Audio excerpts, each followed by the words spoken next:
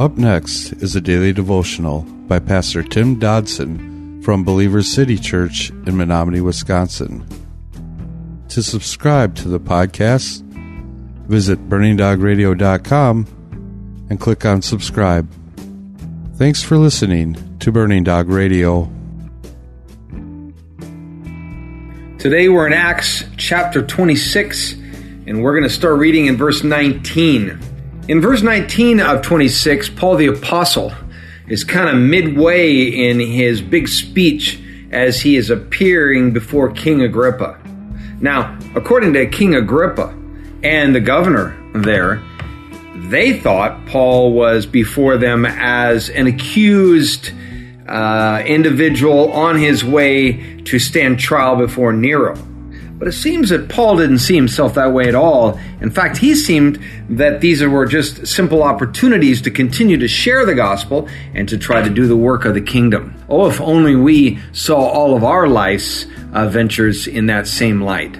In verse 19 we read, "Therefore, King Agrippa, I was not disobedient to the heavenly vision," that's the vision he had on the Damascus road, that is, "but declared first to them of Damascus, at Jerusalem, and throughout all the country of Judea, and also to the Gentiles, that they should repent, turn to God, doing works worthy of repentance.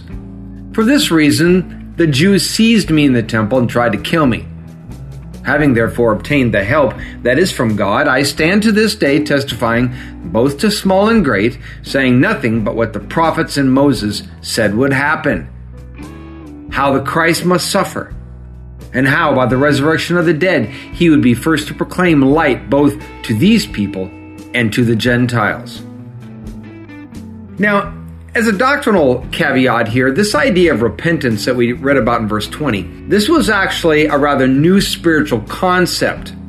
Folks were, in fact they are, today, comfortable with the idea of religion most often. But it's only when perceived as man's attempt to better himself or herself, or if it's a merely moralistic community club. Well, in these cases, everything's fine with those in the opposite camp.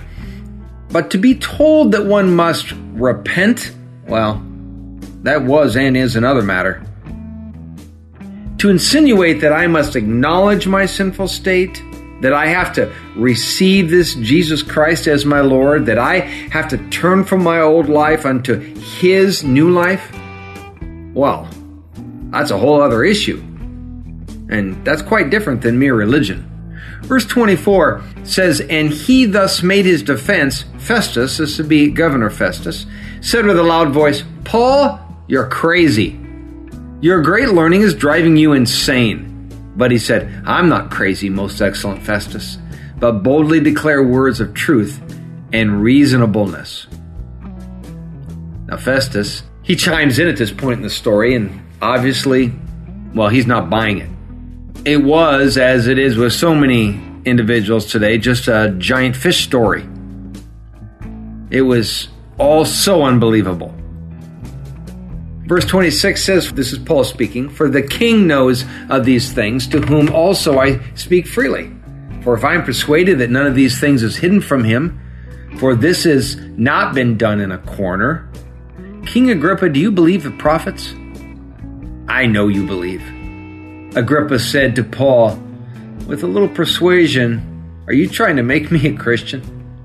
Paul said, "I pray to God that whether with little or with much, not only you, but also all that hear me today might become as I am, except for these bonds." And the New King James renders this passage almost famously so as, "You almost persuade me to be a Christian." You almost persuade me to become a Christian. Almost. The king was almost a Christian. But you see, almost was and is never enough. For hell will be full of those who are almost Christians. What was it that day that drew Agrippa to that threshold? Perhaps it was just this incredulous scene before him. A man that had had the world by the tail.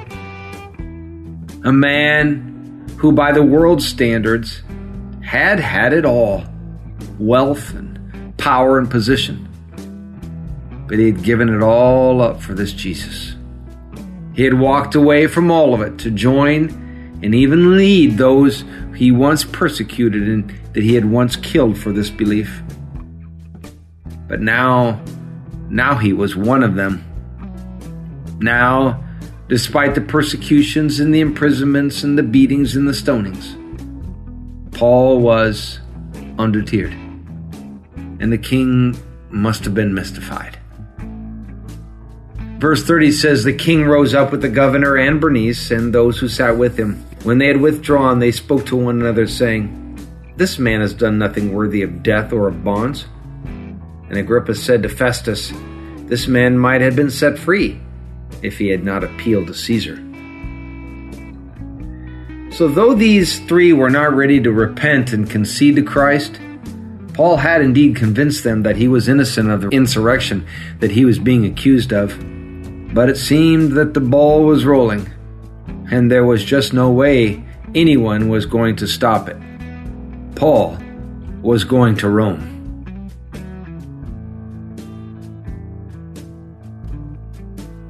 That was a daily devotional by Pastor Tim Dodson from Believer City Church in Menominee, Wisconsin. For more information on Pastor Tim Dodson or Believer City Church, visit believerstogether.com.